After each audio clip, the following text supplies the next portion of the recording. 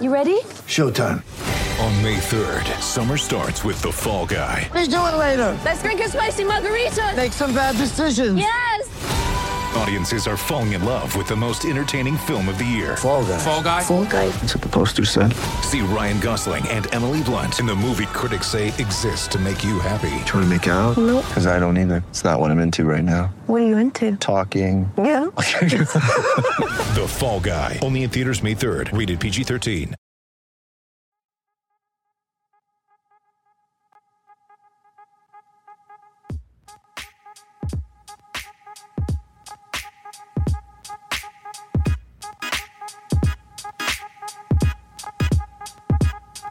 What's going on, people? Welcome to Paint Points. As usual, I'm your host, Jade Painting. This podcast is proudly brought to you by the SB Nation Podcast Network and the Canis Hoopers family, coming to you moments after a heart-wrenching loss to the Denver Nuggets. 93-91, I think, in the end. I don't have that in front of me, but it was a painful one.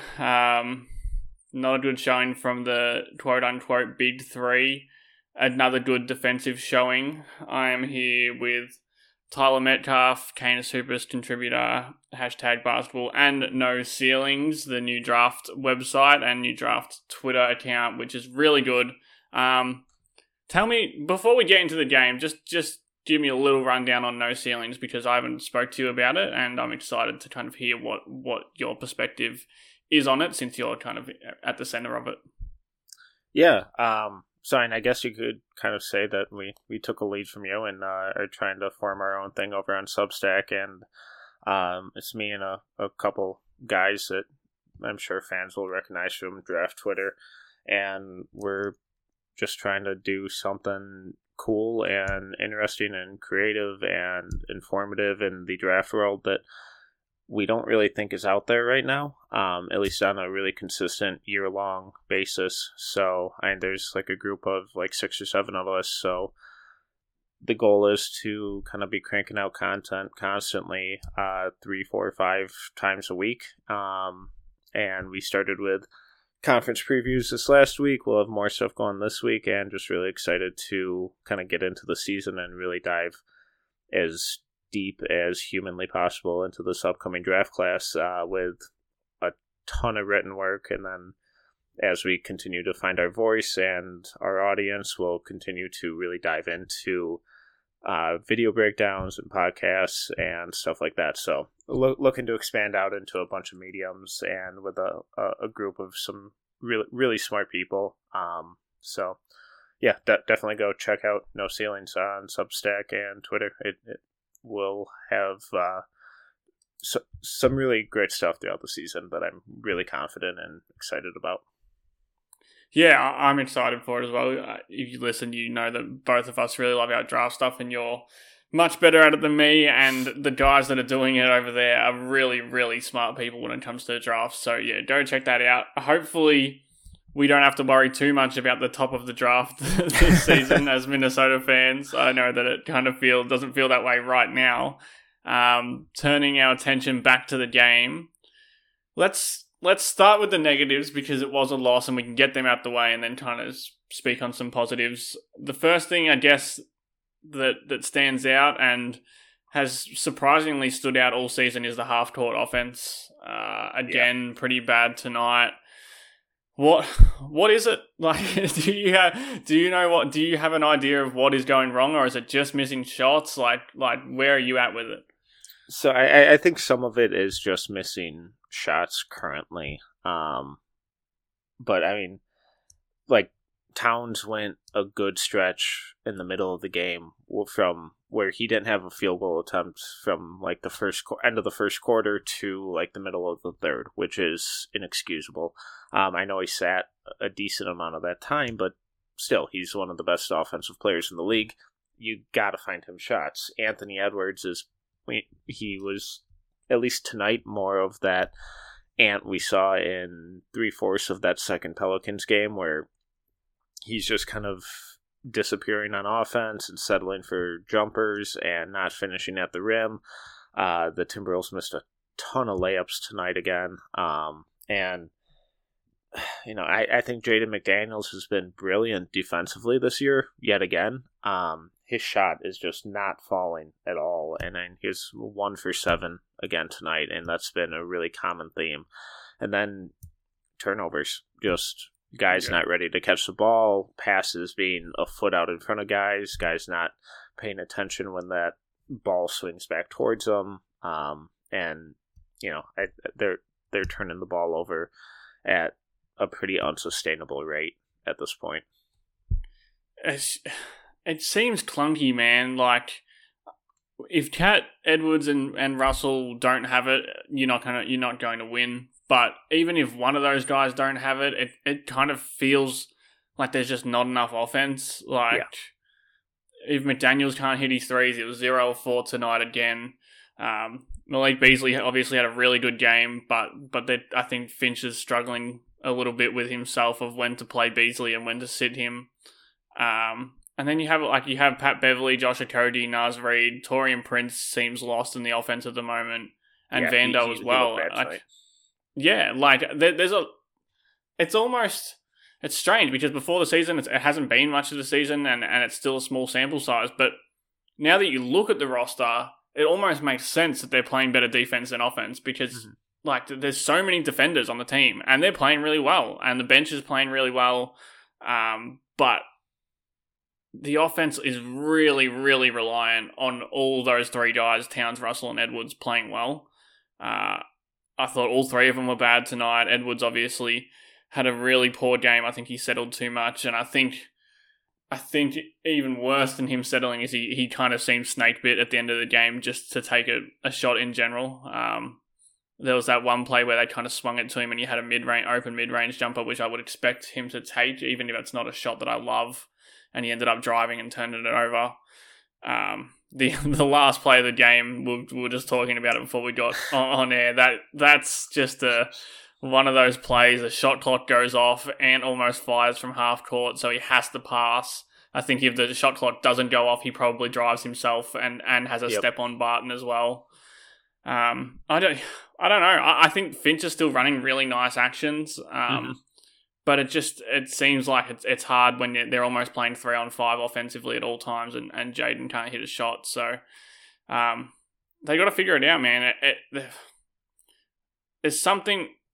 I'm getting flamed right now on Twitter because I criticized D'Angelo Russell, but I don't think he was the worst of the three tonight. But I think he is the reason why it seems to not work as much, because he has the ball in his hands so often. And he calls his own number so often and makes careless plays and kind of does things like that. I think that he's obviously better than what he's playing right now. But I don't know, that dynamic of those three just doesn't seem to be clicking at all. Yeah, so I disagree with you a little bit on Russell, but he really seems to be forcing the playmaking aspect of his game this season, and I think they're really still trying to work out that balance between those three guys, and a lot of his turnovers seem to be stemming from him overpassing and trying to, make that extra pass when he just has a 10-foot floater that he could throw up, or an open three that he could knock down. And I think he's it really looks like he's in his own head a lot of the time about that, and in the long run, I think that's a little more encouraging, because you can tell that he wants the offense to flow and that he's really buying in and wants to play this role and wants to get guys involved and doesn't want to just have the stigma hanging over him of being just like this ball-dominant shooting guy. But he has yet to really find that balance, and it's resulting in a lot of his turnovers, which I think are pretty avoidable. But yeah, and just it seemed like tonight there were a lot of really good cuts and guys just dropping the ball too, and that's just a symptom of just not being ready or anticipating it, which I don't get, because this isn't the first season a lot of these guys are playing with Cat, and he'll deliver these weird shovel passes or over the shoulder passes, and the fact that they're not ready for them, really surprises me. McDaniels had one down the stretch, and cut from the weak side, and he couldn't scoop up a ball either. But yeah, that aspect is just really strange to me, that they're not really clicking on that end, and it seems like they're almost trying not to step on each other's toes too much. Yeah, it's a good point about D'Lo, is that I don't think it's him in general that he can't play with these guys. I think that he's just, like you said, caught in two minds of whether he should be himself, which is a score-first guy who can make good plays for others, or if he should be the guy who makes plays for others all the time. And it feels like he's making the wrong decision more often than not. But like you said, in almost in an encouraging way, because you want him to have those things in mind. You want him to have Cat and D'Lo in mind, Cat and Ant, in mind. But right now, it just feels like when he should shoot, he's passing, and when he should pass, he shoots. And when the shot is dropping, it works better, not just because of the obvious that he's shot that the shot is dropping, but because I think then he starts to make the decisions quicker, and he knows when he can shoot, he's going to hit that shot, and he doesn't overthink it. And then Towns has been really good so far this season. I think, aside from some of the early kind of mental Pelicans, the mental demons that I guess he was battling with the refs. He's been really good the last two games with the refs, but tonight he just seemed like he couldn't get going. All three of them couldn't get going, and they're not going to win games like that. And the positive of that, I guess, is that they were still in this game against Denver and against a Jokic that was playing really well. The defense kept them in it. Is there another thing that stood out to me, to you tonight, that was a true negative? I don't think so. I mean, Taurean Prince was pretty disappointing, and I mean that showed with only getting 8 minutes tonight. Some of the lineups that Finch was running out in the third quarter, I thought were really puzzling. But I think a lot of that had to do with McDaniels and Vanderbilt getting in foul trouble, or kind of foul trouble there. But there were some of those like deep bench lineups where it's like there isn't a single person out here who can create a foot of space if they need to. Exactly. But I think that was a symptom more of guys getting in foul trouble and the regular rotation and just needing to put someone in for a few minutes. But I mean, when you hold Denver to 24% from three, and they only lost the rebounding battle by 1, that's just a pretty inexcusable loss, especially with Jokic, who's not apparently 100%, although he looked fine tonight. But I mean, like, they did a great job on Michael Porter, who was 3 of 14, and they did an awesome job of running guys off the 3-point line. The defense looked good. It's just the half-court offense and the transition defense in the first half, too, was pretty appalling. There were multiple 4-on-1 breaks, and Denver just missed an open corner 3. And if that doesn't get corrected going forward, then I think they could be in some serious trouble, because we saw that all last year, too.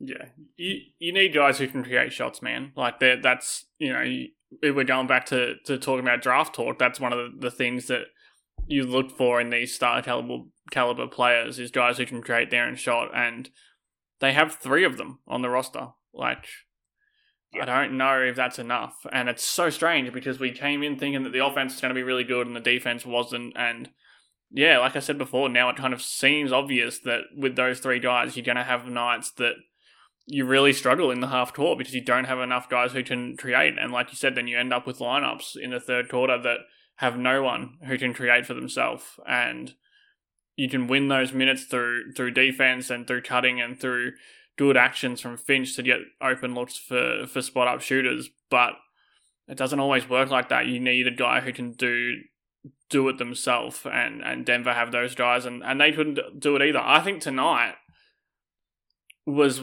one of the few, like, Minnesota have held almost every team to poor shooting nights from deep, but this was the first one where I thought they genuinely just didn't give open shots all night. I think there's other games, the Pelicans game and the what game am I trying to think of? I'm losing track of my mind. Who did they play last game? Milwaukee, yeah, I knew that. I've literally wrote about it and watched the game 3 times. Milwaukee had open shots all night, and they missed them. I think Denver tonight, they contested everything, and they, like you said, they ran them off the line a lot, and like that's super encouraging. But you need to be able to score over 100 points at the other end. Point blank, you can't. If you can hold a team to 93 points, that's awesome. But you need to be able to score 110 points to be a good team in the NBA. Get ready for the greatest roast of all time, the Roast of Tom Brady, a Netflix live event happening May 5th. Hosted by Kevin Hart, the 7-time world champion gets his cleats held to the fire by famous friends and frenemies on an unforgettable night where everything is fair game. Tune in on May 5th at 5 p.m. Pacific time for the Roast of Tom Brady, live only on Netflix. It's only a kick, a jump, a block. It's only a serve. It's only a tackle, a run. It's only for the fans. After all, it's only pressure. You got this. Adidas.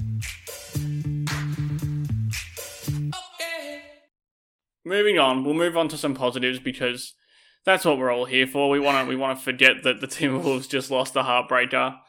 I'm going to start with Patrick Beverley and Josh Okogie on the court at the same time is my favourite thing at the moment. I know J.O. didn't play last game, but like that, the bench lineups tonight were so awesome defensively, and like they don't create space for themselves, but like Pat Bev, Josh Okogie, and then when Naz Reid can kind of be the tent pole of that offense.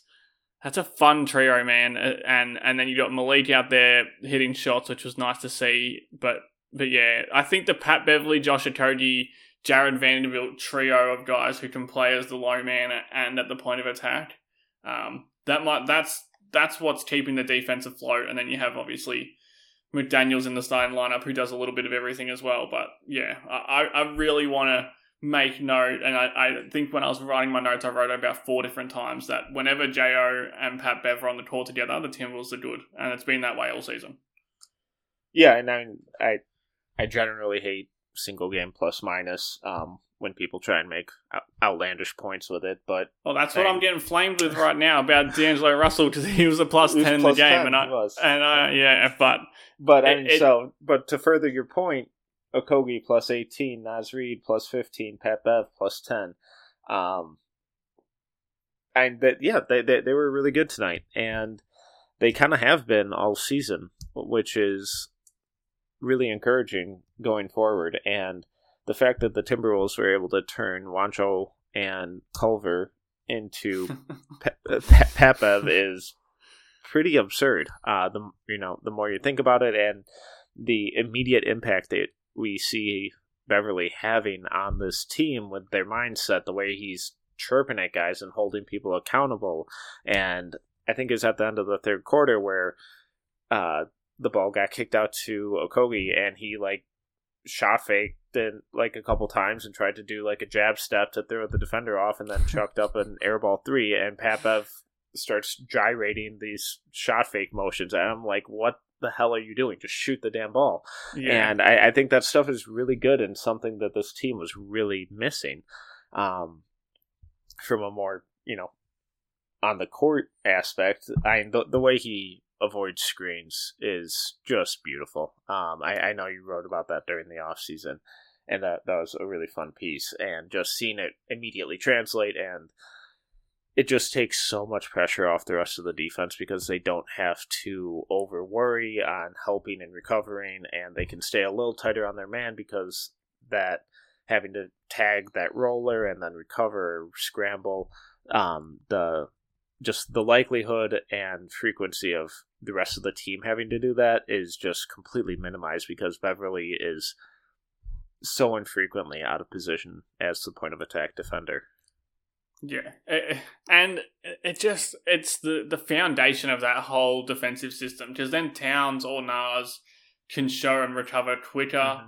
You don't have to have Towns out there doubling the ball handler pretty much, or kind of trapping the ball handler to wait for a Russell or a Malik Beasley or even an Anthony Edwards to get back into play. And it's just the little things, like it's the things that you can't even explain. There was one tonight where they swung the ball around the horn and he got a finger, he kind of like swiped down on a shooter before they went up for the shot, and it was in a moment where Denver had the momentum as well, and he swiped down on the ball and got the steal before, I think it might have been Michael Porter Jr. as he brought the ball back down to shoot. Like, it's just those tiny things that, like, I guess that is in the box score as a steal, but all night he does these little things that are just ridiculous, like, and over again. How long can he play 22 minutes for and not 28? Is he capable of playing 28 or 30, or is his body kind of past that point? I think he's past that point. Or at least I would continue treating him like he's past that point to ensure that he makes it to the end. Yeah, well, you'd rather 22 minutes a night than 30 minutes for 40 games. Exactly. And he's just one of those guys that doesn't play all 82 games because he always gets hurt because of the way he plays. And, it's a give and take with that. And if he's out there for 2 minutes or 30, the intensity level is going to be the exact same at every game. And I really appreciate that about him. And he's still doing all the annoying stuff that's, that he's always done throughout his career, but that's what's got him to this point. But I think that 20 to 25 minute range is pretty perfect for him, with, a few off nights here and there just to make sure that he's good and can make it to the finish line, because if he goes down, I think that hurts him pretty significantly, because he's not a negative on offense either, and we've seen that with his 3-point shooting. I think it's one of those things where you know about a player until you can't, but you don't really know about them until you watch them every game, and you know about the defense. I'm surprised at how well he runs an offense. I don't think he's not D'Angelo Russell. He can't create his own shot, but he really makes the right read a lot.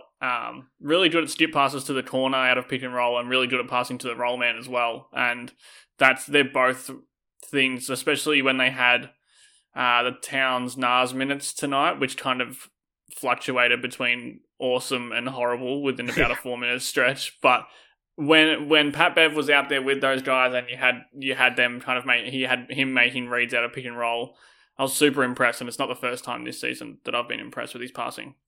And it's something that we haven't seen him do for the last 2-3 years in LA, because Kawhi and PG have done 90% of the initiating. His entire role there was to shoot off the catch and play defense, and just that the way he has run the pick and roll and set guys up for those corner threes and stuff, it has been really impressive. And another thing defensively is, even when he doesn't avoid the screen and the screener drags him off and forces the switch, he doesn't panic. He does such a good job of leveraging his size and getting under the guy and forcing them out, or just holding his own. And it's not that typical, we got the center switched on the point guard, just feed it down, and they didn't get one post up tonight. They didn't get one Jokic on Beverly post up tonight, and I reckon they switched at least 4 or 5 times, and he just, like you said, holds his own, waits for another screen or something to come, and then quickly kind of gets kicked out of there by Towns or Nas, and that's literally the best thing, the best way you can handle that, because he'll fight and he'll claw and he'll scratch if they do get it down to Jokic, but the best case scenario is that you just don't let them get it there, and you fight hard to get out of there and get out of there safely, and he's so good at that. The other thing with Bev is, I've just kind of finished semi-ripping on D'Lo. But that's when D'Lo... Tonight, that's when D'Lo's at his best. When he's at his best so far when he's playing with Beverley.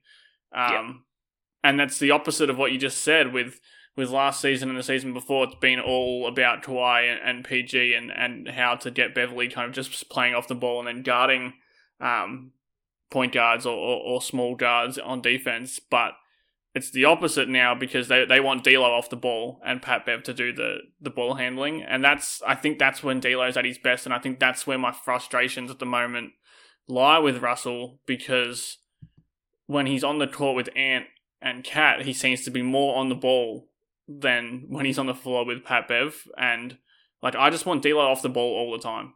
I want him, and that's not a knock on him because I think he's just really good off the ball. Yeah, and I think that his playmaking, it's not that I want him just to shoot. I want him to catch off I want him to make plays off the catch and make plays in secondary actions and in broken floor situations. And I think that's where he's at his best. I think when it's top of the key, kind of try and find space for 8 seconds and then get into the paint, and he doesn't want to shoot because he doesn't really like to shoot around the rim and he wants to make a play for others. That's when things get a bit hairy. And I don't know, I love the Beverley and Russell pairing as much as I do the Beverley and a Cody pairing, because I think tonight they were playing like Russell, Beverley, a Cody, Prince and Nas as kind of the core bench unit. Like they would bring Russell back in with the bench unit, which they've been doing a lot this season. And I really like that. And I think tonight they were in this game because the bench was really holding up its end of the bargain. And then you had Malik in with the starters, and he was getting open looks because of Edwards and Towns and the gravity they suck towards them. So I really like that dynamic. I just think that there's a lot to work out in terms of half-court offense. Yeah, and the bench held up their end of the bargain. The defense was really good again. I mean, holding Denver to 93 points is a really good night. But when none of Ant, Towns, or Russell can break 14 points, they're not going to win. It's just not going to happen unless somehow Malik Beasley goes for 40, which I'm not going to hold my breath on. Even though I thought he was excellent tonight. But he kept them in it. He kept them in it multiple times where they really needed a bucket, and Beasley was there. He was the next guy I wanted to bring up. I thought he was awesome tonight, and I think that this was a nice little carrot dangling in front of him that if you can hit your shots, you'll play 27 minutes. You won't play 16, 17 minutes. You'll play 27. You'll get time with the starters. I think he closed the game as well. Oh, he did close the game because he missed that layup at the end, which was awesome. An awesome play from Will Barton. There was. As much as I want to say, Malik should have done this, I should have done that. Sometimes you just got to tip your cap to a guy who made a fucking awesome defensive play. And somehow managed to be blocking Malik and not have his foot out of bounds all within the space of a millisecond from Barton. That was awesome. So I loved Malik's game tonight, and I loved the way Finch used it. The way Finch has used him all season is really a testament to the way Finch can run plays to get shooters open. He hasn't got the plaudits for it so far because Malik hasn't been able to throw a rock in the ocean. But every single one of those threes came off really good action, and if he starts hitting them, that really kind of alleviates some of the pressure on this half-court offense. Yeah, it really feels like Beasley is much more comfortable running off screens and shooting than just being a spot-up guy. And I feel he's had a handful of stuff, specifically before tonight, specifically run for him, but it really, I haven't looked at the numbers, but it feels like he's been asked to mostly just stand on the corner of the weak side and, relocate accordingly and knock down, basically stand still, catch and shoot jumpers. And tonight, he was constantly run through screens, and he has some of the best shot preparation footwork in the league. And it's bonkers, man. I think it helps him just get in that rhythm. And one of the sets they continuously ran tonight, or ran a couple times for him tonight, was that they set up in Chicago or Miami, action, and then they set a stagger screen for him on the baseline, and then I've been calling it staggered staggers because I don't really know what it is, because he kind of comes off a double pin down, or a Chicago, and then he goes from one corner, from the weak side corner to the strong side. And if his defender goes over, he settles deeper in the corner. If his defender trails him, he goes up more towards the wing, and he reads that. He has such a good feel for that play specifically and how to get organized in the corner, and he knocked down 2 just beautiful wide open threes because of how he reorganized his body in the corner. It's so much fun watching him run off screens. Yeah, there's another play they run for him, which they've been running for him all season and getting him open looks all season that he hadn't knocked down to tonight, where he kind of comes up from the elbow, sets a screen for Towns or for Nas, who he kind of screens them open so they can go screen on the ball, and then Beasley, after he sets that screen, kind of floats into the paint and then jets back out into the corner and gets an exit screen coming out. Yeah. It's like a cross screen into an exit screen, and it's just a beautiful action, man. And again tonight, the same thing. I think he one of those, hit 2 off those staggered staggers, and then hit a couple where he just kind of gets like a quick off ball cross screen and can just jet up into the slot and hit a shot. Like, he can. That's the thing with him, is I don't think he's been playing awfully. I think he's just been not hitting shots. And I've always been pretty confident that those shots were going to fall, because he doesn't do much else if he's not hitting shots, offensively at least. But I've been really impressed with his defensive buy-in as well. Yeah. Like, I think it shows that he was in that system in Denver. And he seems more comfortable with it. And he still makes mistakes. He closes out terribly. He's got horrible closeout technique. But like, he's trying really hard, and he's really doing things that the scheme dictates that he does. I've been super impressed with Malik kind of all season, while also acknowledging that he's on the surface been pretty bad most games, if that makes sense. So I think he's been bad because his shots haven't been falling, and I think part of that is just trying to adjust to a role that he probably didn't expect to have, a few months ago. And I've been so impressed with his defense and his weak side, his ability and commitment to playing that low man role where he's tagging the lane and running recovering to guys in the corner, and he's not good at closing out, but he's running those guys off the 3-point line. Yeah. And he's forced like 4 or 5 turnovers with guys stepping as they try and drive past him, but either they travel or step out of bounds.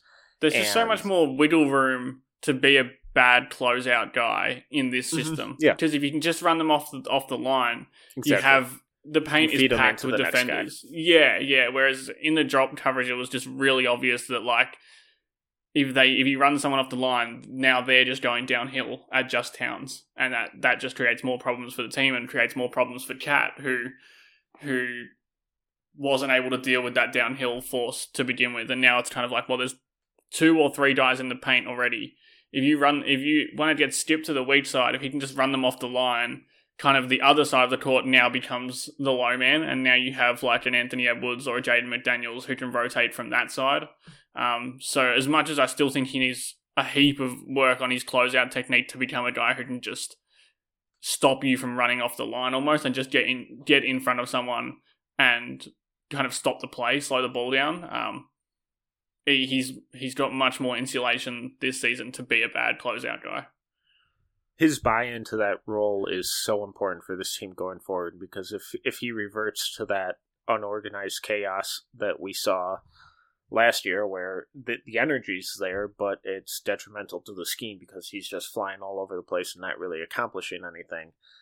And that's what I worried about before tonight, where they were essentially just asking him, hey, for 15 minutes, go stand in the corner and try and knock down threes when they get kicked to you. But if you're actually continuously running him off screens or running 4 or 5 sets for him a night, I think that really helps encourage him to continue to buy into that defensive discipline And he's even shown an improved feel or basketball IQ on the offensive end too, where once he comes off that screen, he's not just immediately chucking regardless of where his defender is. He's either making the extra pass or trying to drive and dump, and it's been really, really impressive. Towards the end of this game, he came off a pin down screen towards the top of the key. The defense kind of collapsed on him, and he just kicked it back to the left wing, and D'Lo knocked down that open three. And I would be shocked if he would have done that last season. And that's coming, and that's when he's got 6 threes in his pocket. Right. Like he probably had the lenience from the coaching staff to fire that because he'd been hitting it, but he makes the right play anyway. And I think they're making the right play as a team a lot. I just think that sometimes the shots aren't going in, and it seems to be like everyone's in like a mini slump or in a roller coaster type season right now. And it's tough to watch, but it's encouraging because I don't think that'll continue. And especially with Malik, I would be shocked now if he goes back to shooting 1 of 5 for the next 5 games. He seems like Edwards and Russell are kind of the same, where I think that they can go on 10-game stretches of being really hot. And in a game, all 3 of those guys, which is both encouraging and concerning, that all 3 really need to see one shot go through before, and then they can hit 5, 6, 7 threes. But then there's the games that they don't go in. And tonight was one of those ones. D'Lo couldn't hit a shot early and missed a bunch of layups that he'd normally hit. Cat's kind of different to that. I think Cat can just hit shots all game. Cat can miss 5 shots and then hit 5 straight after it, or he can, miss 1, hit 1 all game. I don't think he really gets in his own head about hitting shots because he knows that he will. But D'Lo, Ant, and Beasley all, I think, need to hit one of their first 3 shots, or it's going to be a bad night. And that's concerning, but also if they all hit their shots, you're probably going to run teams out the gym with just those 4. Yeah, and it's been so frustrating, and that hitting that first shot, I think, is an important note, and we didn't see that from Russell tonight, where his first shot looked like it was 90% of the way down and decided to hop right back out, which unfortunately has been a common theme. I think he ends up hitting 5 of 7, maybe, if I'm kind of reading that correctly, in the second half, because I think he started 1 of 7, finishes 6 of 14, 6 of 15, sorry, so 5 of 8. And, that's the problem, is that in that first half, it can change so much between hitting 1 shot and missing 1 shot, and Ant is the same. Ant even more sometimes. I always feel like when Ant hits a 3, he might score 15 straight now, even if he's having a bad night. And tonight he couldn't hit a 3 at all. He's been pretty close. Yeah, he's been pretty poor shooting all season. We'll finish on Ant, I guess, a little bit before we get out of here, but it's been strange. I wrote about it. I wrote about his leadership today. Shameless plug. Head over to houseandgrouse.substack.com. Sign up. But until this game, I haven't felt his shooting as much as a detriment to the team. I've always felt like even when he's shot 8 of 23, he's had moments in the game where he was the best player. He's had moments in the game where he was the leader on the floor, where you don't want to give Anthony Edwards a minute of space because he'll win you the game if you do, or he'll lose you the game if you're the opposition. Tonight just didn't feel that way, and it culminated with that layup attempt at the end of the game, which was just so disjointed. And I don't know, I haven't watched the replay, but I don't know if he got hit from behind by Jokic. I don't know if he just straight short-armed it. He just got caught directly under the rim and tried to. And they're a hard shot, man. I miss a lot of those shots in pickup. You think that it's the easiest shot, and when you've got no momentum and you just kind of got to get it off quick. And you have this bear breathing down your neck on your right shoulder, and fucking rumbling down the court. Right. Yeah, and when you've missed 7 layups for the night and you've got no confidence, it all just culminated in that, and it was just a tough night for Ant, and I hope using that same point, I hope that this isn't something that carries over into the next game. I don't really worry about it because Ant is such a kind of carefree dude where it's like and confident. I just feel like he knows that next game he can score 30. But yeah, it's a tough night for Ant, man. And I think it was. I think these bad shooting nights are going to be more common than they aren't, because I'm still not convinced that he's going to be this awesome 3-point shooter, despite what he says. And I believe he's putting in the work and all that stuff. I just don't think his shot is at that level yet. But his whole impact comes from using that physicality and that force getting downhill, and he just didn't do that tonight. And the way we've seen him grow into this really dynamic pick and roll operator, and there was very little of that tonight.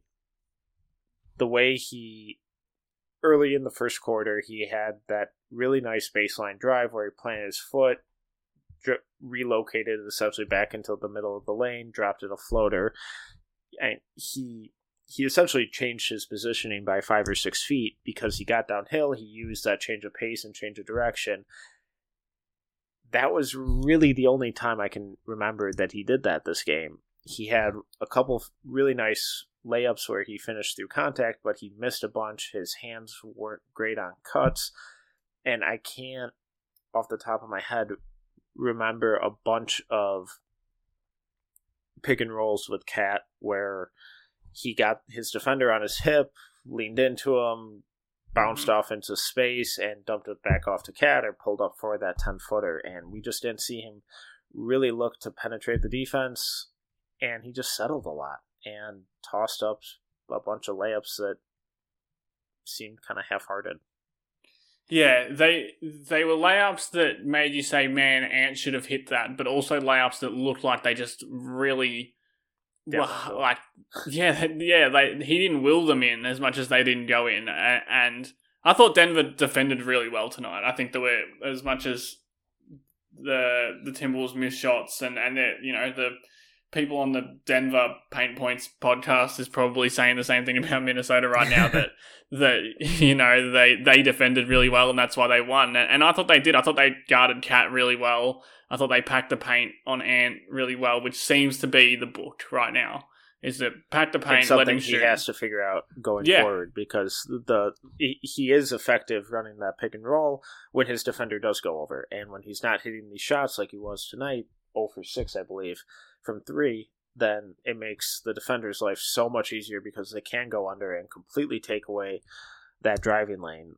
So I don't think he needs to be this prolific shooter, but if he can hit one or just get downhill early, and he gets into prove it mode. Hesitant so far, yeah. He gets into if you want to go under, I'm going to hit threes because I know I can hit threes, and he'll keep shooting. And I get what he says. I think he had that quote the other day where it was kind of like, I need to shoot to get guys to come out so I can drive. Mm-hmm. I've always thought, and he's right, but I want to see him drive and then get guys to come out and try and stop you from driving. Once use the inside game to get your outside game going rather than vice versa. And totally agree. And he does get into prove it mode where it's like, I'm going to hit a 3 soon. I'm 0 of 5, but I can shoot, so I'm going to keep shooting. And it's not a bad mentality, but nights like this, it doesn't feel good. And that mentality will win them a handful of games this season, because he will get hot. He will go 7 of 10 from 3. And he's the only one who has that mentality on the team, where it's like, I will this team to a win, because I'm good enough to do it. Which we saw in the third quarter of that Pelicans game. Yeah. Where he just went nuclear. And we saw it at the end of the Bucks game, where it's like, I haven't shot well tonight, but I trust that I'm going to make a play now. And that's why I consider him the kind of spiritual leader of this team, whereas Towns is clearly the best player on the team. And I think that both of those guys have accepted and kind of embrace that role. I am still unsure where D'Lo fits into all of that, but I think it can work. I don't know. I'm stuck between there's issues that aren't just aberrations in the half court and the scoring package in general of all three of those guys, and then also thinking like they're also too good to score 14 points a night and shoot 16 of 45 combined. Like all you need is another 5 buckets from them and you win this game. If you can hold out being literally the top 5 defense and even let that drop to 15th in defense, I still think you're going to win more games than you lose. But you can't let this become like a month-long trend of the half-court offense just being completely stuck in the mud.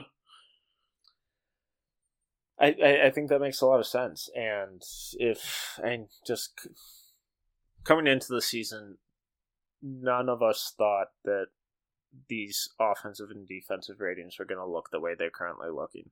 So, yeah. I can't believe it. I can't believe we're having this conversation about how the Timberwolves offense stinks and their defense is so good.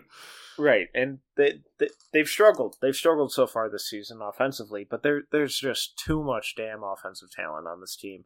And we saw it last season. It's like, I know we only saw 20-odd games of all three, but like they were awesome offensively in those 20 games. It's not like we've never seen this version of the Wolves before and it can't work. Like Malik Beasley wasn't there, but he doesn't matter in terms of the half-court offense when he's not even on the court. Like, They will figure something out, even if it's not top 10 like we thought it might be. Like, but maybe the defense is better. Like, they're not going to be the worst half-court offense in the league. No. And so I have a lot of confidence that they're going to keep getting better offensively.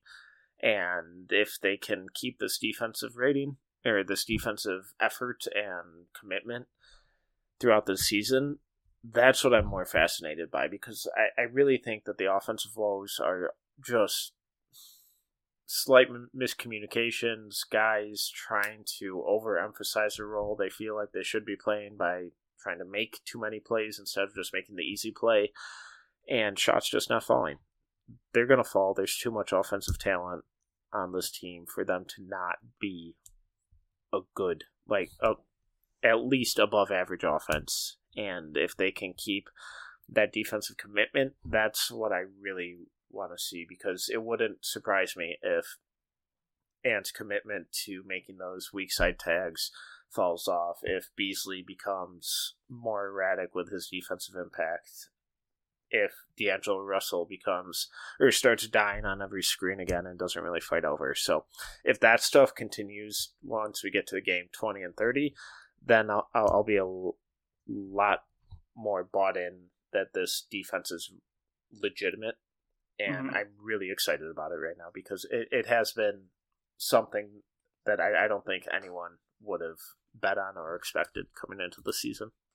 Yeah, well, that's the thing. At the end of the day, the caveat to all of this is that it's been 5 games, and I'm never going to make a sweeping declaration of 5 games, but right now it's just like upside down, topsy-turvy Timberwolves, and I don't know what to make of it, but I do know that they seem like I can't imagine them being blown out at the moment. Like, I don't know what team's going to blow them out, because they seem to be playing so well defensively. Like, tonight is a game where they would get blown out last season because the offense didn't work, and when the offense doesn't work, they lose by 30. They've got out of this Denver-Milwaukee duo of games 1-1. I think we all would have taken that before. I wouldn't have expected it to be to unfurl the way that it did. But I would say overall I'm pretty happy with the team, although tonight was the most frustrating loss. I forget how frustrated I get in the early season because the team's not already out of the playoff race. Well, when there's a chance to actually be decent, losses are so much more frustrating. That Jimmy Butler season, I was annoyed for 80 games straight. I hate having expectations. It's an unnatural feeling. We're not supposed to have them, but the bar's too low for that usually. The 3-2 record right now feels disappointing because very easily could and maybe should be 5-0. Right. And which is absurd to think about because coming into the season, I didn't expect them to win either this game or the Bucks game. Mm-hmm. But last year's team or the teams of the past couple of years, they would have blown that Milwaukee game at the end. They would have given up the 15-point lead tonight and lost by 20. They would have, they would have split with New Orleans, which that's unfortunate. But it just feels different. It does. It feels different, and that's the analysis there. But that's the perfect way to put it, though. It just feels different. I'm not sure what the difference is. I'm not sure how tangible the difference is going to be in 40 games, but it feels different in a way that is hard to put your finger on right now. They got Orlando next, which is a nice little softball. They need to treat. They can't treat it like a softball because this. I did tweet this out that this is a game that I've watched before where they lose a heartbreaker when they're in a good moment and almost like things against Orlando last season. Yeah, and things just unravel. Against OKC, a couple of years ago, the Jersey Tuck game, like this can't be a moment that we look back on in 6 months and say, if they had have maybe beaten Denver, they could have kept that run going for an extra 10 games. Like they can't disappear. They cannot lose to Orlando because all the good vibes will just dissipate if they lose to Orlando. Especially if it's a game where Orlando put up like 130. If it's a bad defensive performance. I just feel like I can feel a Cole Anthony 35-point game. A Jalen Suggs Minnesota revenge tour. Yeah. Suggs finally has a good offensive game. Yeah. But I think that's just the years of pain talking. Those are our expectations. I mean, that's where we feel comfortable. Yeah. We shall see. In the end, it was, just looking back on that game, it's going to be one that frustrates me for a while, but it's also not one where I think the bottom has fallen out of the team. No. It's just a few issues that kind of come back to bite them on the arse tonight. So, we move on, and hopefully this isn't something that we look back on in months as the turning point. I don't think it'll be a turning point. Next game could be. Yeah. Losing to Denver isn't a crisis point. Denver are a good team, and they've been good without Murray. God, yeah. I think when you look at it from a big picture lens, is that Denver are a good team. I expected them to beat Minnesota tonight. I'm frustrated at the way the game panned out, but that's what good teams do, like Denver. They win those games, and they've been winning those games for 4 or 5 years, and I'm not super disappointed, although, I can firmly say that there was some profanity in the household tonight. I don't think my girlfriend's overly happy with me, but hopefully we can turn that around against Orlando. Tyler Metcalf. I think we will. Yeah, Tyler Metcalf, Kane Supus, No Ceilings. Go check out No Ceilings. Subscribe to the Substack. I'm just pushing Substacks everywhere on this podcast. Mine, Tyler's, House too. And Drow's. It's free. Getting stuff just sent straight to your email. You don't have to go onto a website. Just look in your emails in the morning. Pretend while you're at work, pretending to read work emails. Just read about basketball. It's awesome. Exactly. And obviously, Kane Supus, the great folks, our friends at Kane Supus. Thanks for coming on, man. My pleasure, man. Thanks for having me. No worries. And everyone else, I will see you next week. I know I was a bit late this way. I didn't do one last week. Life got in the way, but I will be back to weekly pods after this, and I'll see you then.